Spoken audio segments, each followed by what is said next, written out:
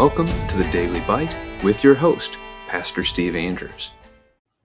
Today we read from Isaiah chapter 61. The Spirit of the Lord Yahweh is upon me, because Yahweh has anointed me to bring good news to the poor. He has sent me to bind up the brokenhearted, to proclaim liberty to the captives, and the opening of the prison to those who are bound, to proclaim the year of Yahweh's favor, and the day of vengeance of our God, to comfort all who mourn, to grant to those who mourn in Zion, to give them a beautiful headdress instead of ashes, the oil of gladness instead of mourning, the garment of praise instead of a faint spirit, that they may be called oaks of righteousness, the planting of Yahweh, that he may be glorified. They shall build up the ancient ruins, they shall raise up the former devastations, they shall repair the ruined cities, the devastations of many generations. Strangers shall stand and tend your flocks, foreigners shall be your plowmen and vine dressers, but you shall be called the priests of Yahweh. They shall speak of you as the ministers of our God. You shall eat the wealth of the nations, and in their glory you shall boast. Instead of your shame there shall be a double portion, instead of dishonor they shall rejoice in their lot.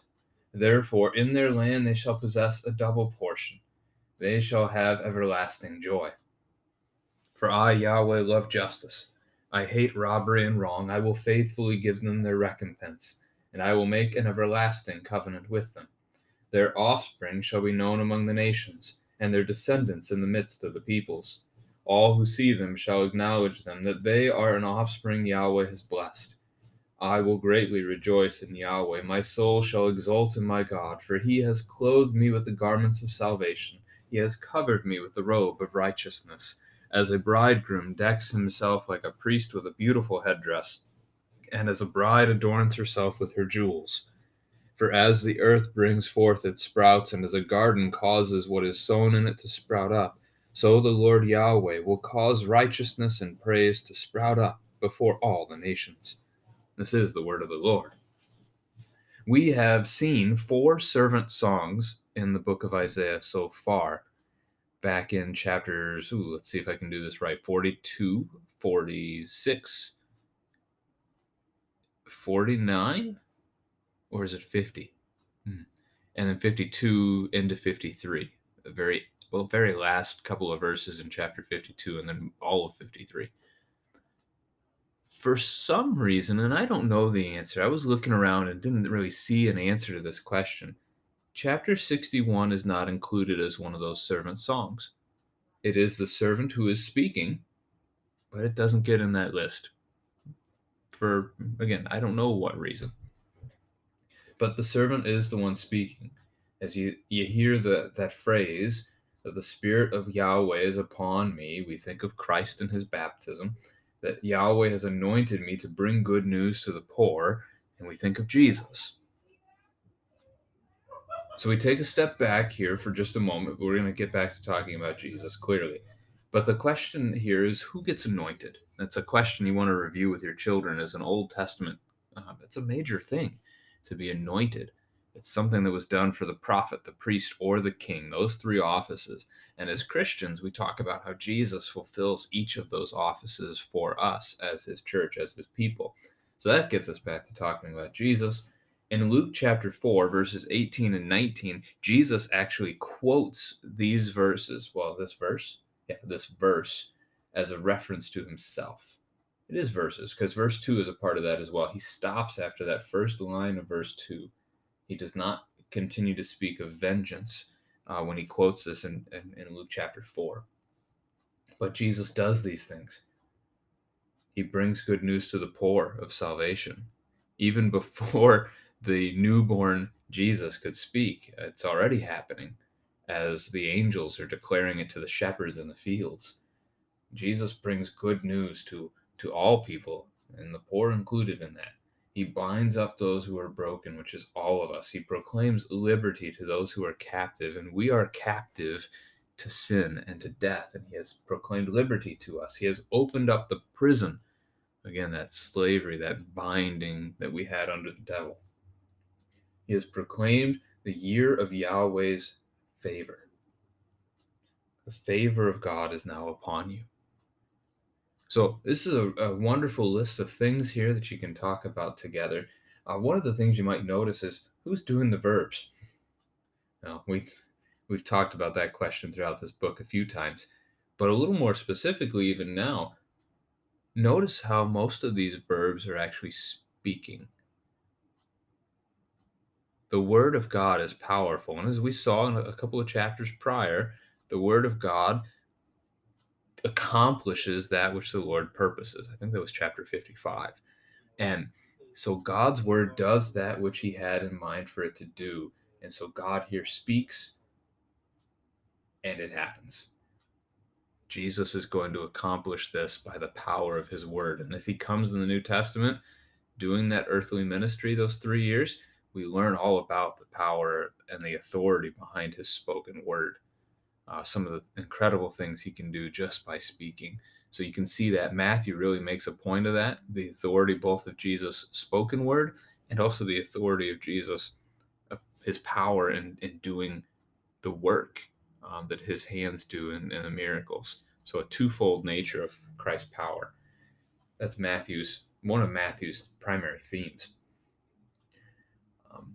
Verse 3 gives us a shift of image. Instead of a funeral where there's grieving and there's sackcloth and ashes and mourning, they are going to be given this picture of marriage.